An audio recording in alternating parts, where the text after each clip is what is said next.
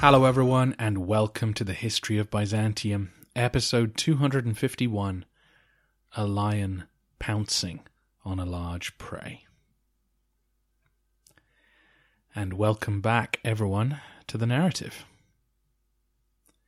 Last time, Manuel Komnenos shuffled off this mortal coil. It was September 1180, and he was 61 years old. His long reign had seen him struggle with Byzantium's place in the world. The empire could no longer stand apart from its neighbours. The crusading movement and the growing power of the Latin world made it vital that the Romans were seen to be serving the interests of the wider Christian world. Manuel spent decades trying to solve that particular Rubik's Cube, and the debate continues as to whether he succeeded or failed. What isn't in dispute is that Manuel was a powerful figure in his day. He was respected and feared on the world stage and at home. 2 generations on from the Komnenian takeover of the state, a huge aristocratic clan now dominated every significant post in the empire. Every family that Alexius, John, and Manuel had embraced now gathered expectantly to pay their respects to the dead emperor. He had been both the Vasilevs and the paterfamilias. All appointments were approved by him. Every family squabble depended on his whim. Now that he was gone, the tectonic plates began shifting. His son would take over, but he had only just turned 11, too young to hold together a fractious coalition of interests. As we've seen at various times in Byzantine history, an emperor who's too young to rule creates a power vacuum. The Regency Council set up to govern for him is always vulnerable to attack. Powerful men from outside the court often try to seize the reins of government for themselves. Romanos Lekapinos and Nicephorus Phocas both gained power that way. Manuel's son, Alexius, was therefore dependent on those who governed for him. He needed them to make sensible choices and protect his position until he was old enough to act alone. Unfortunately, they did not. For those who've enjoyed hearing the Komnenian story and feel an affinity for them, what follows might come as a bit of a shock. The 3 senior figures guiding the state after Manuel's death were his wife, his nephew, and the Patriarch. His wife was Maria of Antioch, daughter of Raymond of Antioch and great-granddaughter of Bohemond. She was a Frankish Norman by background, but had been the empress for the past 19 years. Manuel's nephew was Alexius Komnenos, who, for obvious reasons, I will call the Protosebastos from now on, Protosebastos being his court title. You may recall that 2 of Manuel's brothers had died suddenly in the same year that his father John did. Manuel had always been protective of his nephews and promoted them to high positions in government. Protosebastos was one of the highest court ranks of the day. The Patriarch was Theodosius Voratiotis, a man of some principle, who immediately felt cut out of the loop by the other 2. According to our sources, Maria and the Protosebastos began an affair not long after Manuel's death, and began to run the state at the expense of all other voices. I should point out that accusations of affairs like this are common in court reporting, and there's no way to prove if the rumours were true. Maria had taken holy orders on Manuel's death, and it's possible that she and the Protosebastos simply made a political alliance. But Maria had spent 2 decades married to a much older man, Now in her mid-30s, she may well have been keen for a more authentic love affair. The Protosebastos was in his mid-40s and was a widower. Since our two contemporary historians say that they were having an affair, we'll go with that. Given that she was a nun and the Protosebastos was her husband's nephew, you can imagine how this union was received. With Maria's approval, then, the Protosebastos became the emperor in all but name. All decisions had to go through him, much to the resentment of the other leading men of the family. Nikitas Choniates, our main source for this period, did not like the Protosebastos, accusing him of being lazy and soft. Choniates paints a picture of a state lacking a firm hand, something which was particularly disastrous given the number of Komnenian princelings who each controlled a piece of the state. In the absence of Manuel to scare them all into line, he accuses each of looking after their own interests, some hoarding cash, some building up personal power bases, and others agitating for revolution. The most vocal about regime change was Manuel's daughter, also named Maria. She was the only child produced by Manuel's first marriage to Bertha of Sulzbach.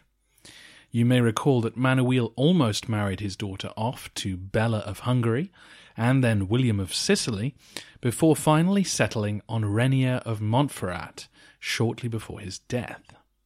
Renier, an Italian, now carried the title of Caesar. This Maria, Maria Comneni, felt that she too should have been included in the Regency Council, and now openly talked conspiracy against her namesake and the Protosebastos, who were hoarding power up in the palace. A plot was hatched to assassinate the Protosebastos while he was taking part in a religious procession during Lent 1181. The plot was discovered and those involved were arrested. Knowing that interrogation would soon reveal her name, Maria, the born-in-the-purple princess, and her husband Renier ran for the Hagia Sophia. The Patriarch was happy to offer them sanctuary, and when the people heard what was happening, many flocked to defend Maria. She had been born in Constantinople and had grown up in front of the people's gaze. Many favoured her over their foreign empress. The empress and the Protosebastos were at a loss as to what to do. They could hardly attack the Hagia Sophia just before Easter, nor could they harm Manuel's beloved daughter. Their hesitation allowed Maria and Renier to send for their things, including enough money to hire a bodyguard to garrison the cathedral. After a few weeks' standoff, the imperial power couple finally brought in enough troops to settle the matter. These soldiers fought a brief battle with the bodyguards who faced them across the Augustaion, driving them back into the Hagia Sophia, but then they paused. Their captain was loath to spill blood in the church itself, and there seemed no alternative if they wanted to eject the squatters. The two sides stared at each other for a few hours until night fell. Then the Patriarch hastily organized peace talks, and with promises of safe conduct, Maria and Renier left the church and returned to their home. No reprisals came, despite the fact that their co-conspirators were still locked up and had confirmed who was behind the assassination attempt. This unseemly incident proved to anyone paying attention that the Regency was weak and vulnerable. Predators around the eastern Mediterranean caught the scent in the air and began prowling. A particularly big beast sat at the Black Sea port of Oineon and read dispatches from Constantinople with interest. Andronicus Komnenos, Manuel's cousin, sensed an opportunity to finally step into the limelight. You remember Andronicus, the man who conspired with the King of Hungary attempted to kill Manuel, had an affair with his niece, dug his way out of a prison cell, faked illness at the side of the road to escape his captors, seduced a princess of Antioch, left her, then married Manuel's niece, ran away with her to various Muslim courts, then came back to beg Manuel for forgiveness, and was sent to live at Oineon. Yes, that Andronicus. Various family members wrote to him to suggest that he had the stature to fill Manuel's shoes. You'd think she would have known better, but amongst those urging him to take action was Maria, Manuel's daughter. Andronicus had botched every task Manuel had ever given him. He'd repeatedly brought the family and the empire into disrepute, and his career had made it clear that he cared only about himself. So why, then, was he seen as a unifying figure at this time of crisis? I can think of three things in his favour. 1.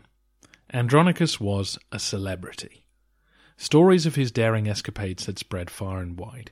Everyone knew who he was, and everyone could imagine him wearing the purple. 2. Andronicus was the grandson of Alexius Komnenos. The Alexius Komnenos. There was no doubting the credentials of his lineage. And 3. Andronicus was old. He had grown up with Manuel. He was from that older generation who until 5 minutes ago had been in power. My suspicion is that many hoped that Andronicus would be able to keep the younger generation from falling out with one another until Manuel's son could come of age. Age usually has a mellowing effect, so people may have assumed that Andronicus had got all that crazy lust and power hunger out of his system. If only. Andronicus gathered some troops and made a slow march towards the Bosphorus in early 1182. As Choniates points out, had the imperial regime focused their attention on Andronicus, they could easily have crushed him. But events were moving against them. News of Manuel's death had by now filtered out into the wider world, and Byzantine troops were being engaged on every front. Bela of Hungary retook Sirmium and the Dalmatian coast, lands that had been promised to him as a boy. Stefan Nemanja, the Prince of Serbia, threw off Byzantine suzerainty and began attacking his neighbours. Kilij Arslan II over at Iconium wasted no time in capturing the exposed Roman forts that sat on the plateau. Kottayam, Sozopolis, and a host of others near Italia quickly surrendered to the Sultan's men. As Andronicus reached the vicinity of Nicaea, then, he was only confronted by a token force who he quickly defeated. Leading the imperial side was a man named Andronicus Angelos. Fearful that he would be punished for his failure, Angelos offered his services to Andronicus. This is noteworthy, as his sons, who came with him on this campaign, will end up being important as the story unfolds.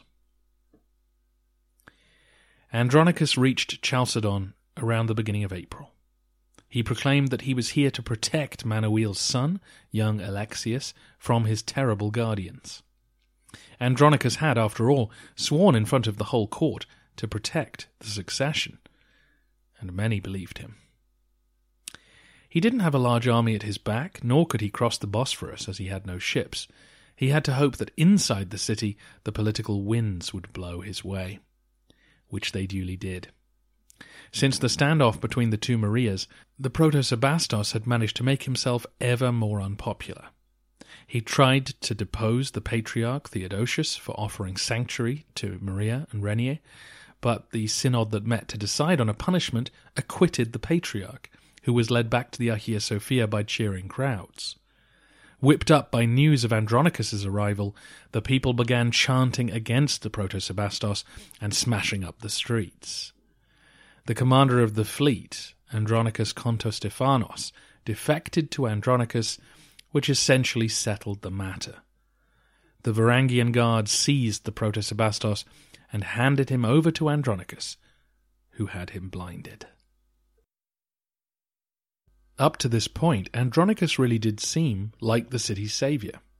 He would provide the strong government needed to deal with the empire's problems, and the aristocracy were once again more or less united behind one ruler. That feeling would last for about an hour. The riots that had begun in favour of Andronicus now began to extend to attacks on the Italian merchants who, as you know, lived in special quarters along the Golden Horn. Resentment of the rich merchants had long been a feature of life in Constantinople, and some opportunistic looters began to rob them. Andronicus ordered his troops to cross the Bosphorus and enter the city. You would think to stop the looting and restore order, but no. The soldiers joined the mob and thoroughly sacked the Italian quarters. Remember that Manuel had arrested all the Venetians in the empire back in 1171. So this was largely Pisan and Genoese merchants who were terrified to find themselves under attack. Some made it to their boats and escaped, but many didn't. The stories of the assault come largely from Latin sources, so there may be an element of exaggeration, but much of it seems to be true. A hospital run by the Knights of St. John was ransacked, with sick patients being murdered in their beds. A priest visiting from Rome on papal business was decapitated, while those who were taken alive were sold into slavery, to the Turks no less.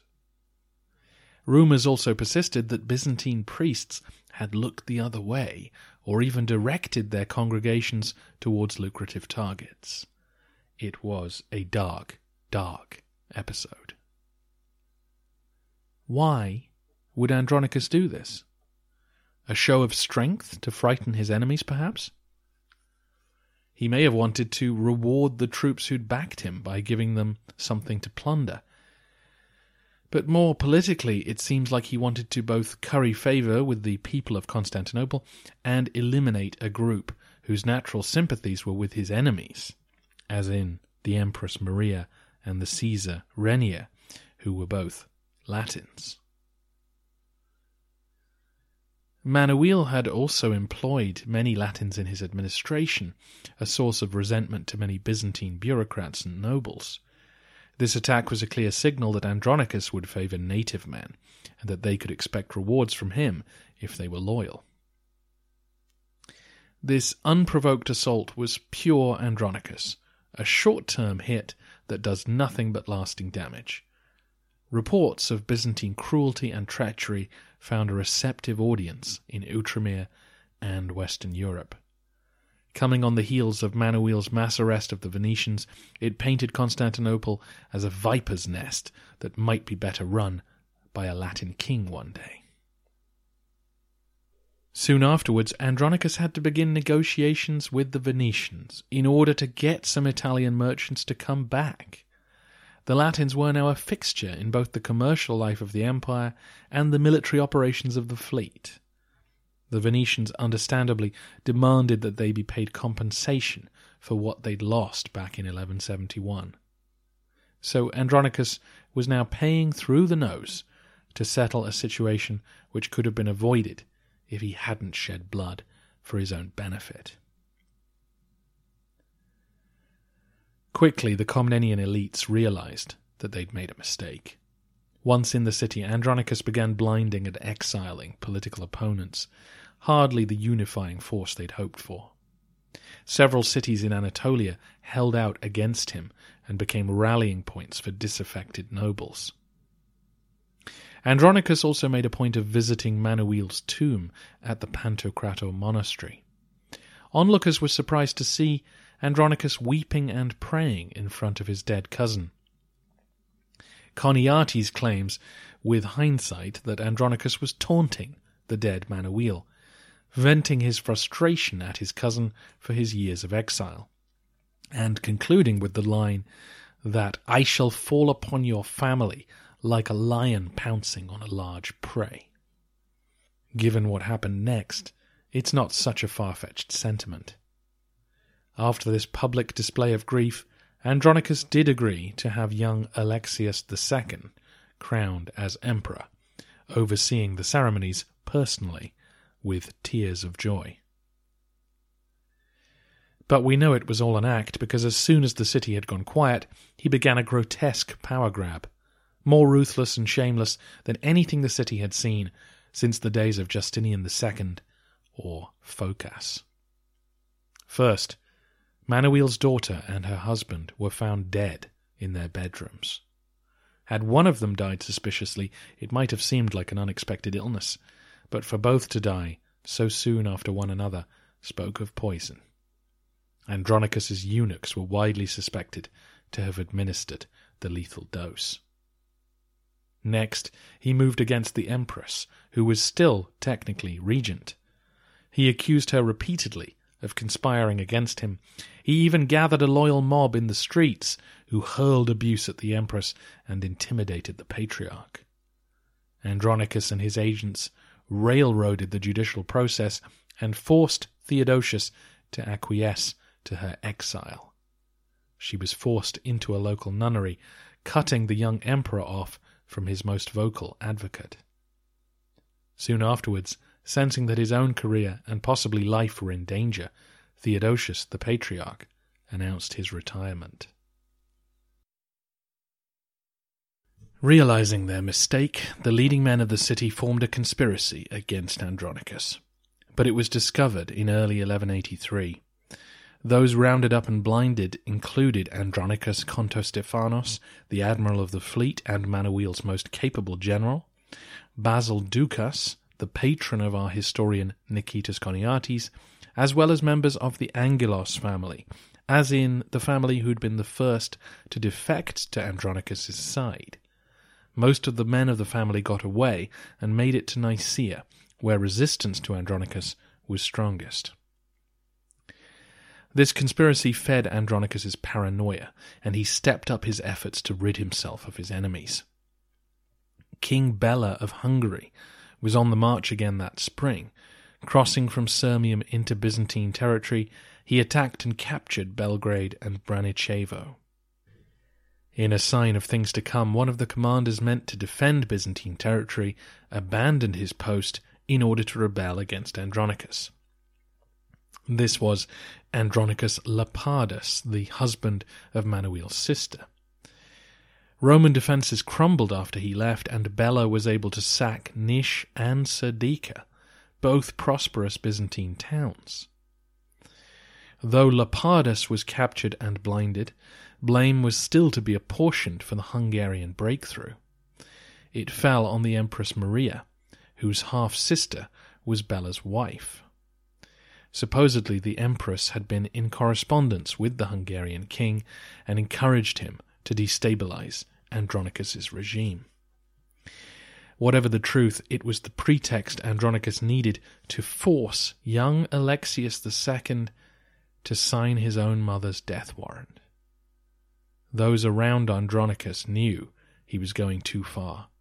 Apparently his own son and son-in-law refused to carry out the order, but by this point Andronicus had many murderers on his payroll, and one of them strangled Maria.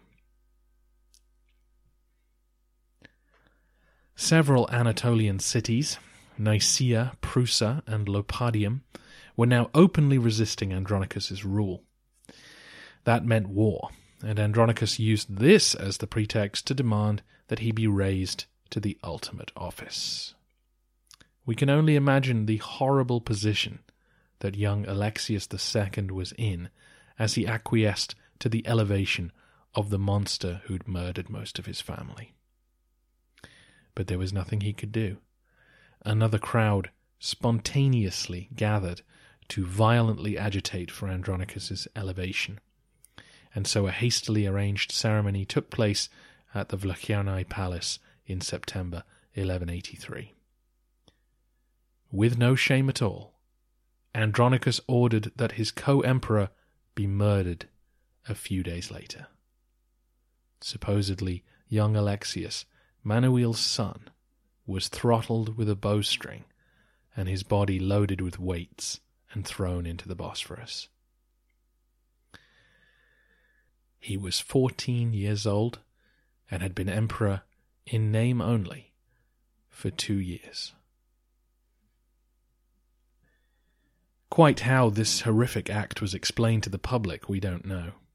Given they had supported Andronicus as the champion of Alexius's rights, we can only assume that this was the moment when they began to realize that their new emperor was a bloodthirsty tyrant. Choniates doesn't tell us what official announcement was given, presumably that the emperor had died of a tragic illness. But given there was no body and no state funeral, everyone must have been suspicious. The absence of closure meant that rumours persisted for years that Alexius had escaped. When Andronicus was told that someone had turned up in Sicily claiming to be Manuel's son, he supposedly responded, "Well, he must be a very good swimmer." To put the cherry on top of this grotesque period in Byzantine history, Andronicus announced that he would marry Alexius's betrothed, the 11-year-old Agnes of France, the daughter of King Louis, who we met during the Second Crusade. The poor girl must have been traumatized when she was informed that she was now to marry the 65-year-old murderer. I mean, emperor. Some of you might be thinking that I'm getting too emotional about all this myself. After all, every Byzantine emperor kills people. Whether they're on the battlefield or caught up in a conspiracy, there's always bloodshed and betrayal, but I think this is different for several reasons. It's women and children being targeted for a start, and as centuries of Byzantine history has shown, exile was generally effective in neutralizing political opponents. Once they no longer had access to the court, most rivals became irrelevant. Second, Andronicus had destroyed legitimacy. That's what Manuel's son represented. One person who everyone agreed had the right to rule over them. Now that he was gone, Pandora's box was open. Every person with a blood connection to the Komnenoi could argue that they had a claim on the throne. Andronicus had wrecked the system which Alexius Komnenos had used to prevent the empire from collapsing into anarchy.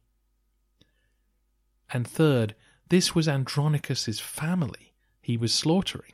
He was murdering his own kin. It was deeply destructive, selfish, and cruel. Several members of Andronicus's immediate family knew that he'd gone off the deep end. His eldest son, named Manuel, refused to go along with his plans, but Andronicus wouldn't listen to him.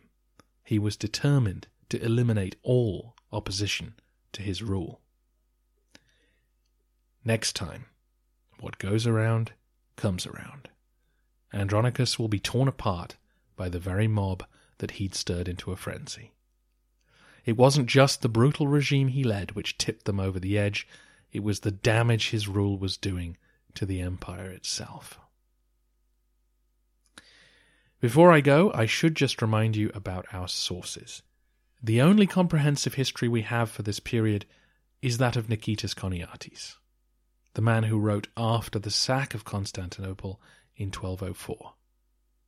We might be inclined to wonder if he exaggerated the negative aspects of Andronicus's reign, but his narrative of these early years is confirmed by the Bishop of Thessalonica, who we will be hearing much more from next time. Choniates was about 24 years old when Manuel died. He'd just begun his career working as a tax official and then became an imperial undersecretary, just as Andronicus's reign of terror began. He wisely resigned when his patron was caught up in the conspiracy of 1183, but he'll soon be back.